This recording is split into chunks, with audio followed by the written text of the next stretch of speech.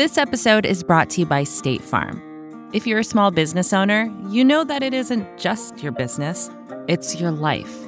And whatever your business might be, you want someone who understands. That's why you might want to check out State Farm's small business insurance. Why?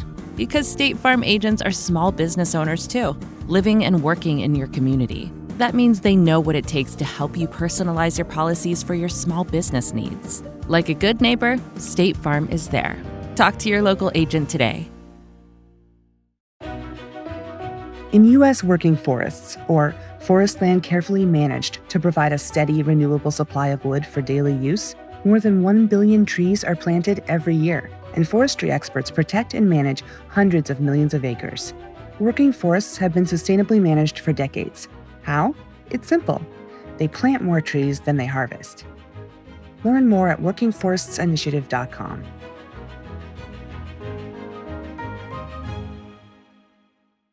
Because we didn't invest enough, I think we will dig through this hole, but it will take a few years.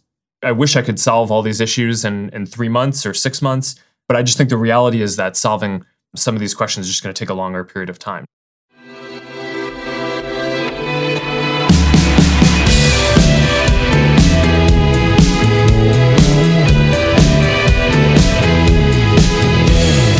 Hello, welcome to the Ezra Klein Show on the Vox Media Podcast Network. My guest today, you may remember from such social media platforms as Facebook.com. My guest is Mark Zuckerberg, who has been in the news along with his platform quite a bit lately. I have been thinking in the past couple of months about something he wrote in, I think it was February of 2017.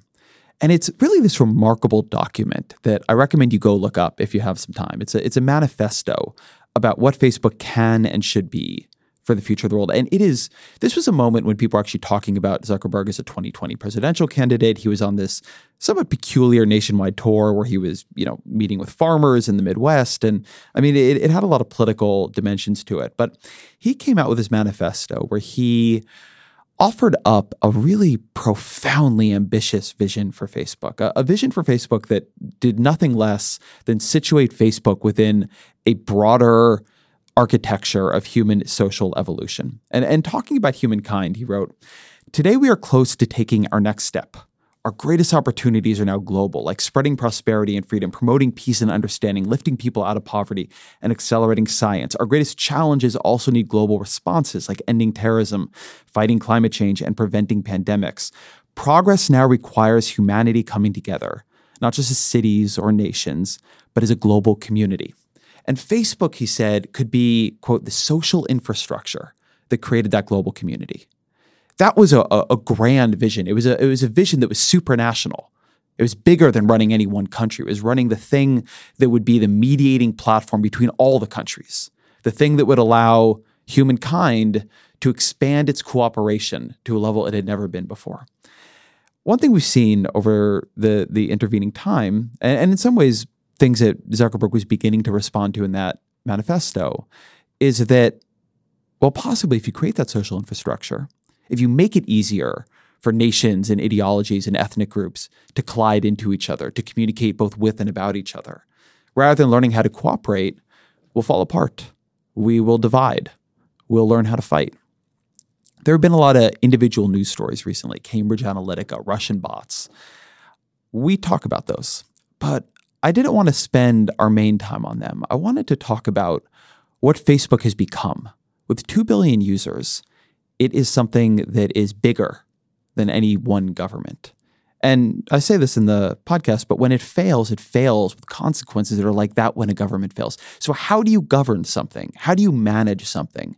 How do you create accountability in something that is so vast in scale, that is a private corporation run by a CEO who has control over the voting stock, that can literally change the world, change elections, change the future, at least in the near term, of humanity, but is, again, a private corporation. It is not a government. It is not run like a government or run like a multinational institution like the UN. There's a lot of trust that needs to be there, that needs to be built, and Facebook, if nothing else, is suffering a crisis right now of trust. So I'm grateful to Zuckerberg for coming on the program. We talk about this and how he's thinking about building that governance structure, what he thinks about Tim Cook's shot at him the other week that Tim Cook would just never be in this position because his business model is a more virtuous business model. Zuckerberg has very strong words about that. We talk about what these problems are Facebook is facing, what it will take to solve them. I don't want to preview the whole conversation, but suffice to say, I think that it is worth hearing the scale of the problems Zuckerberg is thinking about, the scale of his ambition in solving them, and just where he is right now, where he is and where he thinks Facebook is in the plans he has for it. As always, you can email me and give me show feedback and ideas at EzraKleinShow@Vox.com. But without further ado, here is Mark Zuckerberg, the CEO of Facebook. So I want to begin with something you said recently in an interview, which is that Facebook is more like a government than a traditional company. Can you expand on that point a bit? Sure. So one of the things that we have to do is basically people share a whole lot of content, and then sometimes there are disputes between people, right, around whether that content is acceptable, right? Whether it's hate speech or valid political speech, right? Whether it is an organization which is deemed to be a bad or hateful or terrorist organization, or one that's expressing a reasonable point of view. And I think more than a lot of other companies, we're in a position where sometimes we have to adjudicate those kind of disputes between different members of our community. And in order to do that, one of the things that I think we've had to do is build up a whole set of policies and governance around how that works. But I think it's actually one of the most interesting philosophical questions that we face is, now with a community of more than 2 billion people all around the world in every different country, where there are wildly different social and cultural norms, one of the things that I think we're going to need to work on a lot going forward is it's just not clear to me that us sitting in an office here in California are best placed to always determine what the policy should be for people all around the world. And I've been working on and thinking through, how can you set up a more democratic or community-oriented process that reflects the values of people around the world. And that's one of the things that I really think we need to get right, because I'm just not sure that the current state is a great one. I'd love to hear about, even knowing it's nascent, where your thinking is on that, because one of the ways in which your comment that it's more like government struck me is recognizing that when Facebook gets it wrong, the consequences are on the scale of when a government gets it wrong. Elections can lose legitimacy in a country, or ethnic violence can break out. And it made me wonder, has Facebook just become too big and too vast and too consequential for normal corporate governance structures and also normal private company incentives? I mean, we have very few things that run just like a private company, where if something goes awry, it can have the effects of Facebook. Has it made you question any of that? Well, I think we're continually thinking through this. As the internet gets to broader scale and some of these services reach a bigger scale than anything has before, we're constantly confronted with new challenges. And I try to judge our success not by, are there no problems that come up, but when an issue comes up, can we deal with it responsively and make sure that that we can address it so that those kind of issues don't come up again in the future. You mentioned our governance. One of the things that I feel really lucky that we have is this company structure where, at the end of the day, it's a controlled company. We're not at the whims of short-term shareholders. We can really design these products and decisions with what is going to be in the best interest of the community over time. And I think that ends up being just really important and has at many important moments through the company's history. I think that's interesting because it is one of the ways you all are different, and I can imagine reading it both ways. On the one hand, you're more insulated from short-term pressures of the market. On the other hand, you have a lot more just personal power given your control over the voting stock. There's no quadrennial election for CEO of Facebook. And that's a normal way that at least democracies run accountability. Do you think that makes you in some cases less accountable? I mean, not that you would ever make the wrong decision, but if for some reason you did, if things began to go awry, would that be more dangerous for Facebook given your centrality to it and the scale of the company? I certainly think that's a fair question. My goal here is to create a governance structure around the content in the community that reflects more what people in the community want than necessarily what short-term oriented shareholders might want. And if we do that well, then I think that could really break ground on governance for this kind of an internet community. But certainly, if we don't do it well, then I think we'll fail to handle a lot of the issues that are coming up. So you mentioned wanting to get a sense of how I'm thinking about some of these things going forward. Here are a few of the principles. So one is just transparency. Right now, I don't think we are transparent enough around the prevalence of different issues on the platform. You hear a lot of anecdotes about issues. Journalists do a good job surfacing, whether it's fake news or other kinds of problematic content. But we haven't done a good job of publishing and being transparent about the prevalence of those kind of issues and the work that we're doing and the trends of how we're driving those things down over time. So I think that's one important measure of accountability and governance. A second is some sort of independent appeal process.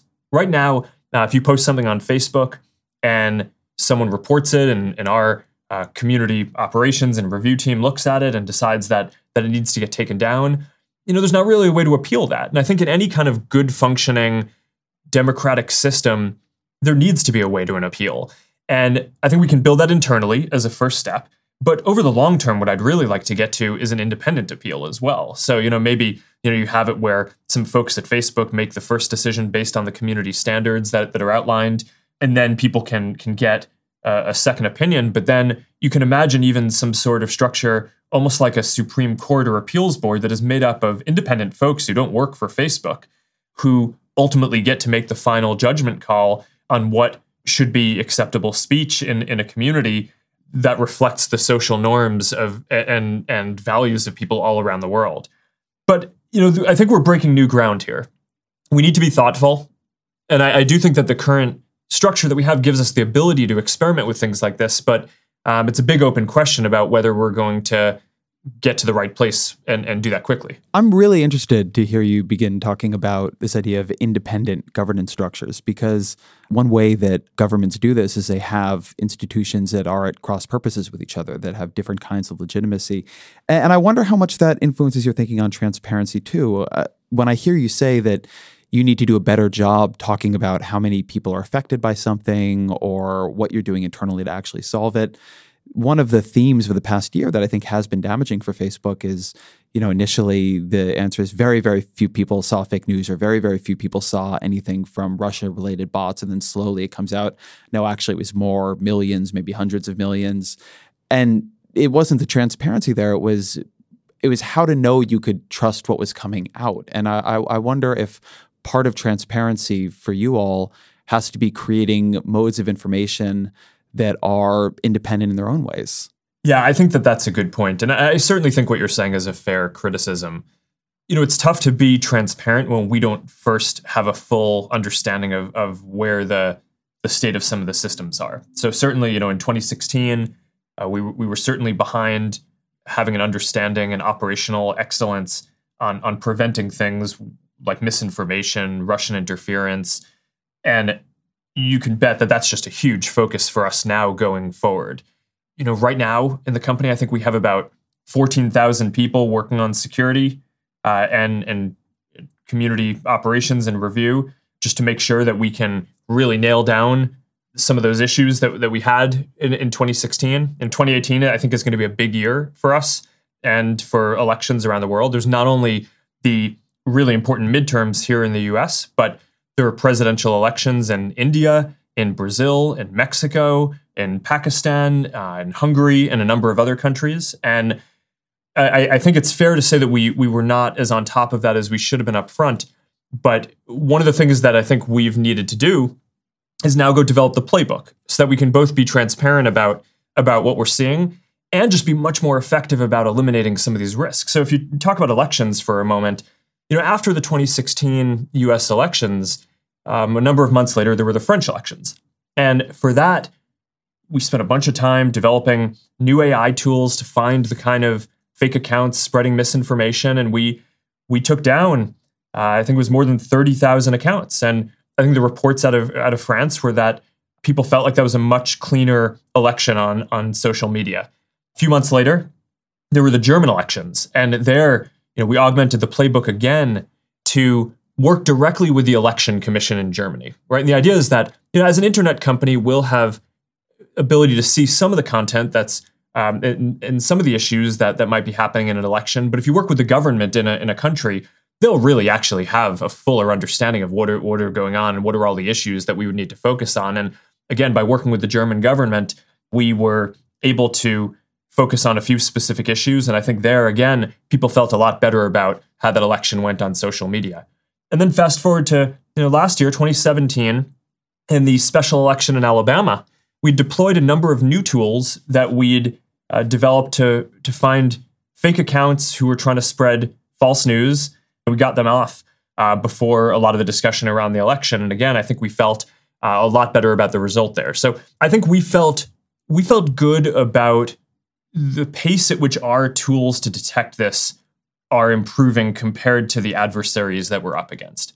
Let me ask you about your tools to punish it, though, because the upside of being able to move a national election using Facebook is very high because, look, if you get caught, if you're Russia and you are executing a massive bot operation, a sophisticated one, to try to move the U.S. election, well, if you get caught hacking into our election systems, which they also did try to do, and Hillary Clinton wins, the consequences of that can be really severe. The sanctions could be tremendous, and you could even imagine something like that escalating up into armed conflict at a certain level.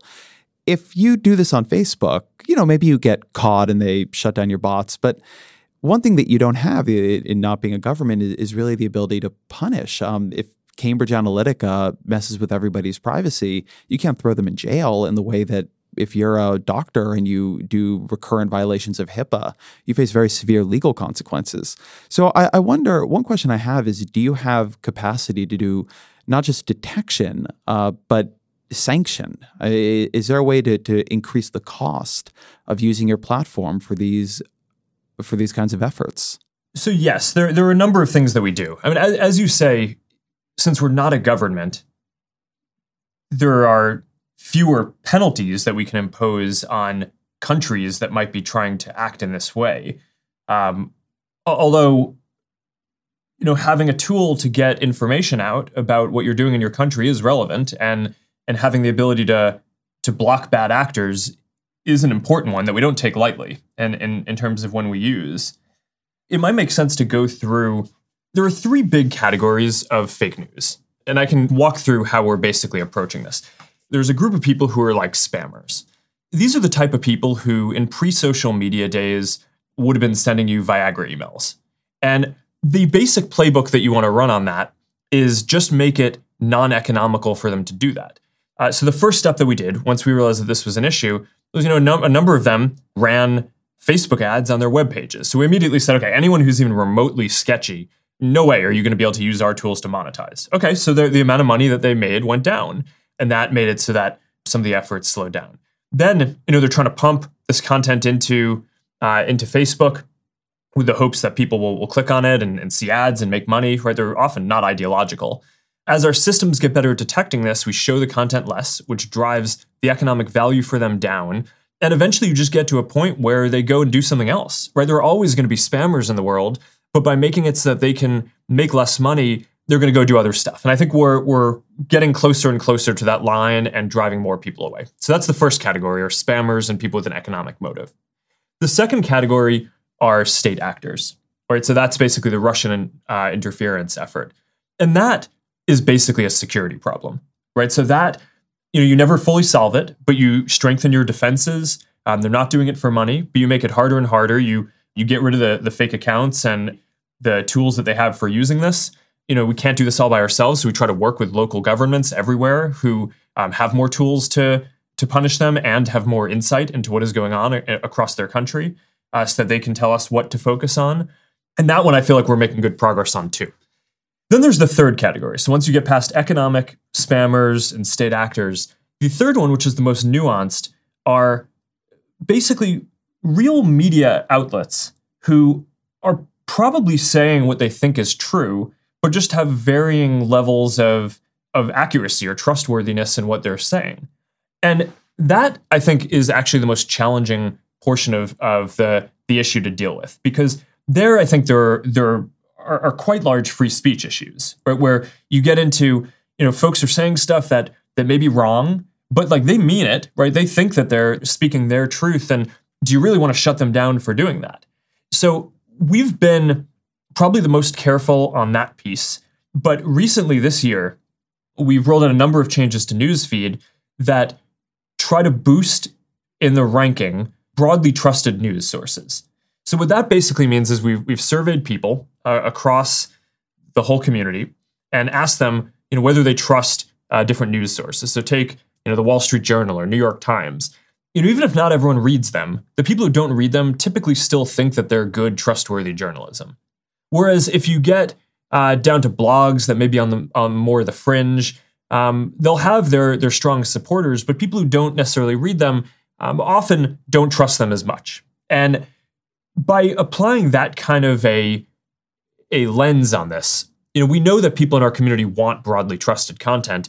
That is helping to surface more of the things that are building common ground in our society, and maybe pushing out a little bit of the stuff that is less trustworthy, even though we're going to continue to be very sensitive to not suppress people's ability to say what they believe. So one thing I hear when you give me that taxonomy is, okay, so you have the first run of fake news, which is a business problem. There's a business of doing fake news, and the way you can staunch that is taking away the money. Then you have a technical problem that is around state actors running massive disinformation campaigns. This third group, which is the conceptual problem, I do think is really interesting. And one thing I hear when I hear that, because I'm somebody who came up as a blogger and had a lot of love for the idea of the open internet and the way the gates were falling down, is that also creates a huge return to incumbency. If you're the New York Times and you've been around for a long time and you're well known, people trust you. And if you're some new upstart, and I don't, now Vox has been around that enough that I'm not doing any special pleading here, but if you're somebody wants to begin a media organization 2 months from now, if Facebook is the way people get their news, and the way Facebook ranks its news feed is news people already trust, it's going to be a lot harder for new organizations to break through. I think that's an important point that we spend a lot of time thinking about, right? Because one of the great things about the internet and the services that we're trying to build are you're giving everyone a voice, right? That's so deep in our mission that we care about this. We definitely think about that in all the changes that we're making. I think it's important to keep in mind that of all the strategies that I just laid out, they're made up of many different actions which each have relatively subtle effects, right? So the broadly trusted shift that I just mentioned, it changes how much something might be seen, I don't know, just call it in the range of maybe 20% more or less, right? But it's not going to make it so that you can't share what you think, so that if someone wants to have access to your content, that they're not going to get at it. What we're really trying to do is make it so that the content that people see is actually really meaningful to them. And one of the things that I think we often get criticized for is, and incorrectly in this case, is people say, hey, you're just ranking the system based on what people like and click on. And it turns out that's actually not true. We moved past that many years back because there was this issue with clickbait on the internet, where there were a bunch of publications that would push content into Facebook, and essentially people would click on them because they had sensational titles, but then would not feel good about having read that content, where they'd feel like, hey, this wasn't actually what the headline said it was going to be. This was a waste of time. So that was one of the first times that those basic metrics around clicks, likes, and comments on the content really stopped working to help us show the most meaningful content. So the way that this actually works today broadly is we have panels of hundreds or thousands of people who come in, and we show them all the content that their friends and pages who they follow have shared. And we ask them to rank it, right? And basically say, what were the most meaningful things that you wish were at the top of feed? And then we try to design algorithms that just map to what people are actually telling us is meaningful to them, not what they click on, not what is going to make us the most revenue, but what people actually find meaningful and valuable. So when we're making shifts like the broadly trusted shift to help build common ground, the reason why we're doing that is because it actually maps to what people are telling us they want at a deep level. That turns out to be the right tactic to get there in this case. But I don't think, as a blogger or as a publisher, you need to worry at all that the people who want to see your content are not going to be able to see it. That's our whole job, is to make it so that people can connect with the things that they want to. In U.S. working forests, or forest land carefully managed to provide a steady, renewable supply of wood for daily use, more than 1 billion trees are planted every year, and forestry experts protect and manage hundreds of millions of acres. Working forests have been sustainably managed for decades. How? It's simple. They plant more trees than they harvest. Learn more at workingforestsinitiative.com.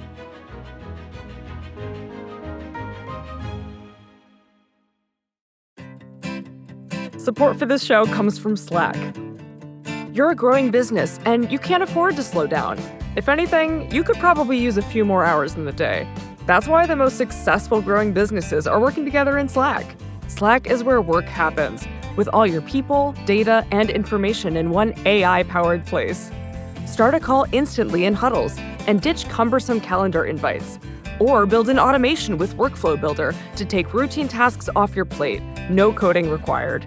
Grow your business in Slack. Visit slack.com to get started.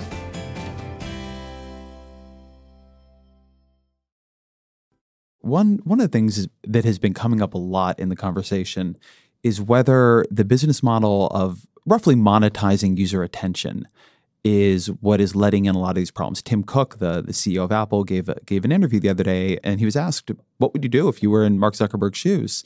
He said, I would not be in Mark Zuckerberg's shoes. Apple sells products to users. It doesn't sell users to advertisers. And so it's a sounder business model that doesn't open itself to these problems. Do you think part of the problem here is the business model where attention ends up dominating above all else? And so anything that can engage does have at least some powerful value within the ecosystem? You know, I find that argument that if you're not paying, that somehow we can't care about you, to be extremely glib, right? And not at all aligned with the truth. You know, the reality here is that if you want to build a service that helps connect everyone in the world, then there are a lot of people who can't afford to pay. And therefore, as with a lot of media, having an advertising supported model is the only rational model that can support building the service to reach people. That doesn't mean that we're not primarily focused on serving people. I think probably to the dissatisfaction of our sales team here, and I make all of our decisions based on what's going to matter to our community and improve the experience, and focus much less, and very little on the advertising side of the business. But I mean, look, if you want to build a service which is not just serving rich people, then you need to have something that people can afford. I thought Jeff Bezos had an excellent saying on this when in one of his Kindle launches a number of years back. He said, there are companies that work hard to charge you more, and there are companies that work hard to charge you less. And at Facebook, we are squarely in the camp of the companies that work hard to charge you less and provide a free service that everyone can use.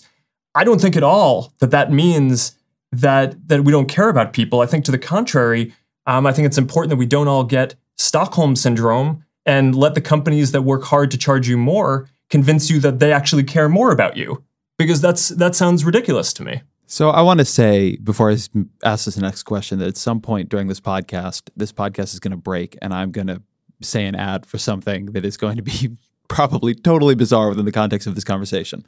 So I am also within an advertising model, and I have a lot of sympathy for the advertising model. But I also think the advertising model can blind us. I think it creates incentives that we do operate under and that we do justify backwards towards. And one of the questions I do ask is whether diversifying the model doesn't make sense. If I understand, and I might not, the WhatsApp model, which is also part of Facebook, is subscription, right? People pay about $1 a year or month, and it's a small amount. No, we actually got rid of that. Oh, well, see, there you go. But yes, Shows but what I know. Keep going. But the broader point I want to make is that you don't need to only serve rich people to diversify away from it just being about attention. And when it is about attention, when it is about advertising, we do over time need to show growth to Wall Street. And I do think you guys do, even if you do have an unusual voting share structure. That does pull you towards getting more and more and more of people's attention over time. I did an interview with Tristan Harris, who's been a critic of Facebook and other platforms in Silicon Valley. And we're talking about the way in which you had said that some of the changes you're making have brought down a little bit the amount of time people are spending on the platform. And he said, it's great, but he couldn't do that by 50%. Wall Street would freak out. His board would freak out. There are costs to this model. And I do wonder how you think about at least protecting yourself against some of them dominating in the long run. Well, I think our responsibility here is to make sure that the time that people spend on Facebook is time well spent. But we don't have teams who have, as their primary goal, make it so that people spend more time. The way that I design the goals for the teams is that you try to build the best experience that you can. And what we find is that when people have a better experience on Facebook and Instagram and WhatsApp than whatever the alternative is that they could be doing, or whether that's watching TV or doing something else, then I think naturally over time, if they're finding that experience valuable, then they'll spend more time there.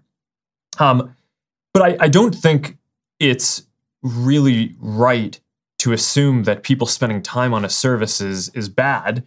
But at the same time, I also think maximizing the time that people spend is not really the goal either.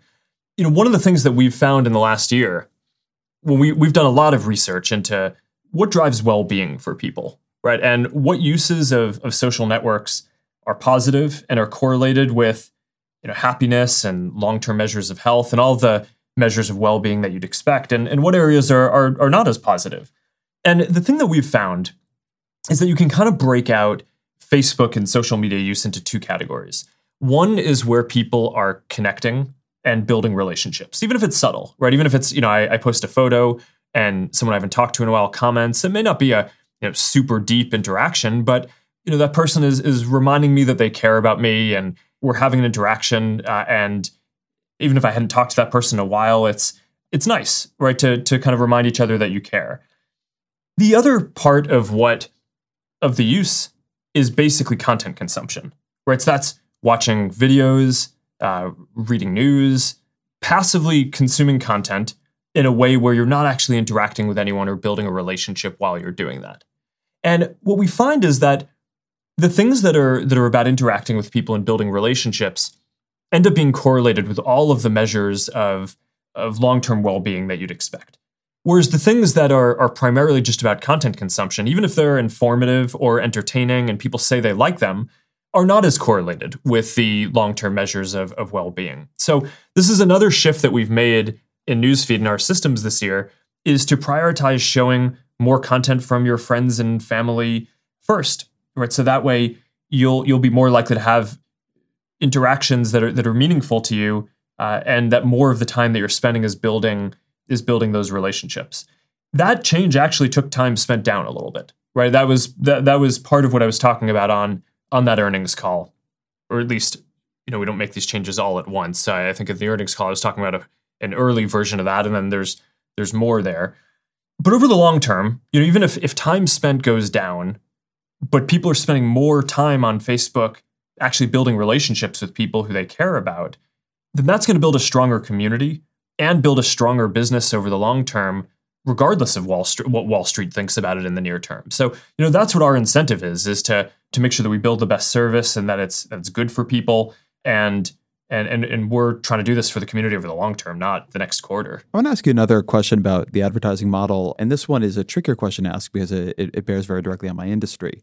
But something I've seen in the coverage in the past couple of days has been a perception at Facebook that a lot of the critical coverage from the media comes from journalists angry that Facebook is pretty well decimating the advertising market that journalism depends on. The Dow Jones publisher, Will Lewis, said that the diversion of advertising is killing news and that it has to stop. Is he right or wrong? And given that so much of the advertising on Facebook is around news that journalism organizations are paying to publish, what responsibility do you feel you have to the people creating real news for their business model to work, given that what their business model creates does, in fact, lead to value, not just for the world, but for Facebook itself? So I do think a big responsibility that we have is to help support high quality journalism. And That's not just the big traditional institutions, but a big part of what I actually think about when I'm thinking about high quality journalism is local news, right? And I think that there are almost two different strategies in terms of how you address that. For the larger institutions, and maybe even some of the smaller ones as well, subscriptions, I think, is really a key point on this. A lot has changed with the internet. It's not just social media, it's that now everyone has a voice. There's just a lot more competition. If you were the New York Times before the internet, then you were by far the biggest game in town in New York, right? And advertisers and readers who wanted to understand what was going on needed to get your content. Now the opportunity is broader, right? So they could reach more people, but there's also just way more competition. That is a challenge, but what I think a lot of these business models are moving towards are a higher percentage of subscriptions where the people who are getting the most value from you are contributing a disproportionate amount to the revenue. And there are certainly a lot of things that we can do on Facebook to help people, to help these news organizations drive subscriptions. And that's certainly been a lot of the work that we've done and we have and will continue doing. Local news, I think some of the solutions there might be a little bit different, but I think it's easy to lose track of how important this is. There's been a lot of conversation about civic engagement changing, and I think people can lose sight of how closely tied that can be to local news. Right? In a town with a strong local newspaper, people are much more informed and are much more likely to be civically active. So this ends up being important, not just for informing people, but for having a well-functioning democracy. And that's one of the things where on Facebook we've taken steps to show more local news to people who live in those areas. That was a big shift that we made this year, but also working with them specifically, creating funds to support them, and working on both subscriptions and ads there should hopefully create a more thriving ecosystem. Well, I want to go here from the local to the very global ambitions. I've been thinking a lot in preparing for this interview about the 2017 manifesto you wrote, where you said that you wanted Facebook to help humankind take its next step. And you said, quote, that progress now requires humanity coming together, not just as cities or nations, but also as a global community. And then you said that Facebook could be the social infrastructure for that. In retrospect, I think a key question here has become whether creating infrastructure where all the tensions of countries and ethnicities and regions and ideologies can more easily collide into each other will actually help us become that global community, or will further tear us apart. Has your thinking on that changed at all over the past year and a half? Sure. I mean, I think since I wrote that, we've certainly learned more about how to do this. But the big thing that I was thinking about when I wrote that was how the world coming closer together is not a given. Right? For most of Facebook's existence, in 2004 when I got started, if you'd told me that people weren't going to keep connecting more and that there wouldn't be more global cooperation, I mean, I kind of had taken that as a given, that the world would move in that direction. I think over the last few years, the political reality has been that a lot of people are feeling left behind by globalization and different issues. And there's been a big rise of isolationism and nationalism that I think threatens some of the global cooperation that will be required to solve some of the bigger issues, like maintaining peace, addressing climate change, eventually collaborating a lot in accelerating science and curing diseases and eliminating poverty. So I kind of take it as, this is a huge part of our mission, is that I think a lot of these problems require people coming together and having a global understanding. One of the things that I found heartening is if you ask millennials what they identify the most with, it's not their nationality or even their ethnicity. It's the plurality identify as a citizen of the world.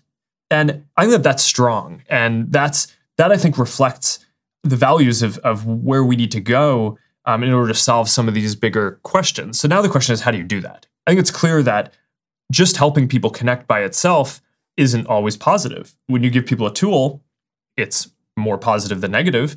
Clearly, there's a lot of good things that happen, but then there's also abuse and there are bad things that happen. And a much bigger part of the focus for me now is making sure that as we're connecting people, we are helping to build bonds and bring people closer together rather than just focused on the mechanics of the connection and the infrastructure, as you say. But I think that there's a number of different pieces that you need to do here. Civic society basically starts bottom up, right? You need to have well-functioning groups and communities. We're very focused on that. You need a well-informed citizenry. So we're very focused on making sure that the quality of journalism and that everyone has a voice and that people can get access to the content that they need. That I think ends up being really important. Civic engagement, both being involved in elections and increasingly working to eliminate interference and different nation states trying to interfere in each other's elections ends up being really important. And then I think part of what we need to do is work on some of the new types of governance questions that we started out this conversation with, because there hasn't been a community like this that has spanned so many different countries, and that's an open question. But I think someone will need to work that out. So those are some of the things that I'm focused on. But right now, a lot of people aren't as focused on connecting the world or bringing countries closer together as maybe they were a few years back. And I still view that as an important part of our vision for where the world should go, that we do what we can to stay committed to that and keep that as positive of a thing as possible and hopefully can help the world move in that direction. Support for this podcast comes from Constant Contact. If you're a business owner, you already know that it's really, really hard to cut through the noise of everyday life. If you want to connect with your customers, you need to break through the noise. You need Constant Contact. Constant Contact is a marketing platform that makes it easy to reach new audiences, grow your customer list, and connect over email, text, social media, and more. Whether you're a marketing guru or just learning the ropes, Constant Contact offers writing assistance tools and automation features that make it simple to say the right thing at the right time. So get going and start growing your business today with a free trial at ConstantContact.com. Just go to ConstantContact.com right now. Constant Contact, helping the small stand tall. ConstantContact.com. Wow, that guy means business. Just an amazing player. No, not him, the sports photographer behind him. What? He has a business bank account with QuickBooks Money where he earns 5% annual percentage yield, so he's scoring big on and off the field. You might even say he's the MVB. MVB? The most valuable business. Making your money work harder. That's how you business differently. Intuit QuickBooks. Banking services provided by Green Dot Bank. Member FDIC. Only funds and envelopes earn APY. APY can change at any time. One of the scary stories I've read about Facebook over the past year is that it had become a real source of anti-Rohingya propaganda in Myanmar and thus become accidentally part of an ethnic cleansing. One of the things that was said during that story was by Phil Robertson, who's a deputy director of Human Rights Watch in Asia. And the point he was making was that Facebook is dominant for news information in Myanmar, but it's not an incredibly important market for Facebook. It doesn't get the attention that when something goes wrong in America, that we give things that go wrong in America. I doubt you have a proportionate amount of staff in Myanmar to what you have in America. And he said that you guys end up being like an absentee landlord in Southeast Asia. Is Facebook too big to manage its global scale in some of these other countries, the ones we don't always talk about in this conversation, effectively? So one of the things that I think we need to get better at as we grow is becoming a more global company. We have offices all over the world and a lot of different places. We're already quite global. But, just based on the fact that our headquarters is here in California and, the vast majority of our community is not even in the US, I think does make this just a constant challenge for us to make sure that we're putting due attention on all of the people in different parts of the community around the world. The Myanmar issues have, I think, gotten a lot of focus inside the company. And they're real issues, and we take this really seriously. I mean, I remember, one Saturday morning, I got a phone call, and, we detected that people were trying to spread sensational messages through, it was Facebook Messenger in this case, to each side of the conflict, basically telling the Muslims, hey, there's about to be an uprising of the Buddhists, so make sure that you are armed and go to this place. And then the same thing on the other side. So that's the kind of thing where I think it is clear that people were trying to use our tools in order to incite real harm. Now, in that case, our systems detect that that's going on. We stop those messages from going through, and hopefully we're able to prevent any kind of real world harm there. But I mean, this is certainly something that we're paying a lot of attention to. It's a real issue, and we want to make sure that all of the tools that we're bringing to bear on eliminating hate speech, inciting violence, and basically protecting the integrity of civil discussions that we're doing in places like Myanmar, as well as places like the US that do get a disproportionate amount of the attention. I think if you go back a couple years in technology world and technology rhetoric, a lot of the slogans people had that we all read optimistically have come to take on darker connotations too. The idea that anything is possible, the anything has become wider. Or the idea that you want to make the world more open and connected. I think it's become more obvious that an open and connected world could be a better world and it could be a worse world. So when you think about the 20-year time frame, what will you be looking for to see if Facebook succeeded, if it made the world a better place? Well, I don't think it's going to take 20 years. I think the basic point that you're getting at is that we're really idealistic, right? And when we started, I think we thought about how good it would be if people could connect, if everyone had a voice. I mean, these are values that I think are broadly shared. And frankly, I just think we didn't spend enough time investing in or thinking through some of the downside uses of the tools. For the first 10 years of the company, people were getting these new tools and ability to connect with people and share new kinds of content and new experiences. And it was, everyone was just focused on the positive. And then I think for the last couple of years, as this has become a new normal, right, as having a lot of these tools, I think now people are appropriately focused on some of the risks and downsides as well. And I think we were too slow in investing enough in that. It's not like we did nothing. I mean, it's at the beginning of last year, I think we might have had 10,000 people working on security. So I mean, that's a lot. But by the end of this year, we're going to have 20,000 people working on security. In terms of resolving a lot of these issues, I think it's just a case where because we didn't invest enough, I think we will dig through this hole, but it will take a few years. I wish I could solve all these issues in 3 months or 6 months, but I just think the reality is that solving some of these questions is just going to take a longer period of time. Now, the good news there is that we really started investing more, at least a year ago. So if it's going to be a 3-year process, then, I think we're about a year in already. And hopefully by the end of this year, we'll have really started to turn the corner on some of these issues. But it's going to be a long-term thing. And like any security issue, you never fully solve it. You just make it harder for people to do bad things. But getting back to your question, in terms of over the long term, how do we judge whether the impact of this is, I think human nature is generally positive. I'm an optimist in that way. But there's no doubt that our responsibility is to amplify the good parts of what people can do when they connect and to mitigate and prevent the bad things that people might do to try to abuse each other. And over the long term, I think that that's the big question, is how have we enabled people to come together in new ways, whether that's creating new jobs, creating new businesses, spreading new ideas, promoting a more open discourse, allowing good ideas to spread through society more quickly than they might have otherwise. And on the other side, did we do a good job of preventing the abuse, right? Of making it so that, governments aren't interfering in each other's civic elections and processes like that? Are we eliminating or at least dramatically reducing things like hate speech that are offensive that maybe when people come into contact, even if they're connecting, it's actually having a divisive effect?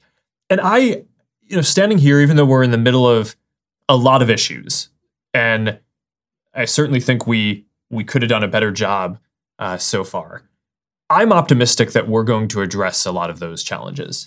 And that we'll get through this. And that when you look back 5 years from now, 10 years from now, I do think that people will look at the net effects of being able to connect online and have a voice and share what matters to them, that's just a massively positive thing in the world. Thank you to Mark Zuckerberg for being on the program. Thank you to my engineer, Griffin Tanner, to my producer, Jillian Weinberger. The Ezra Klein Show is a Vox Media podcast production, and we will be back next week.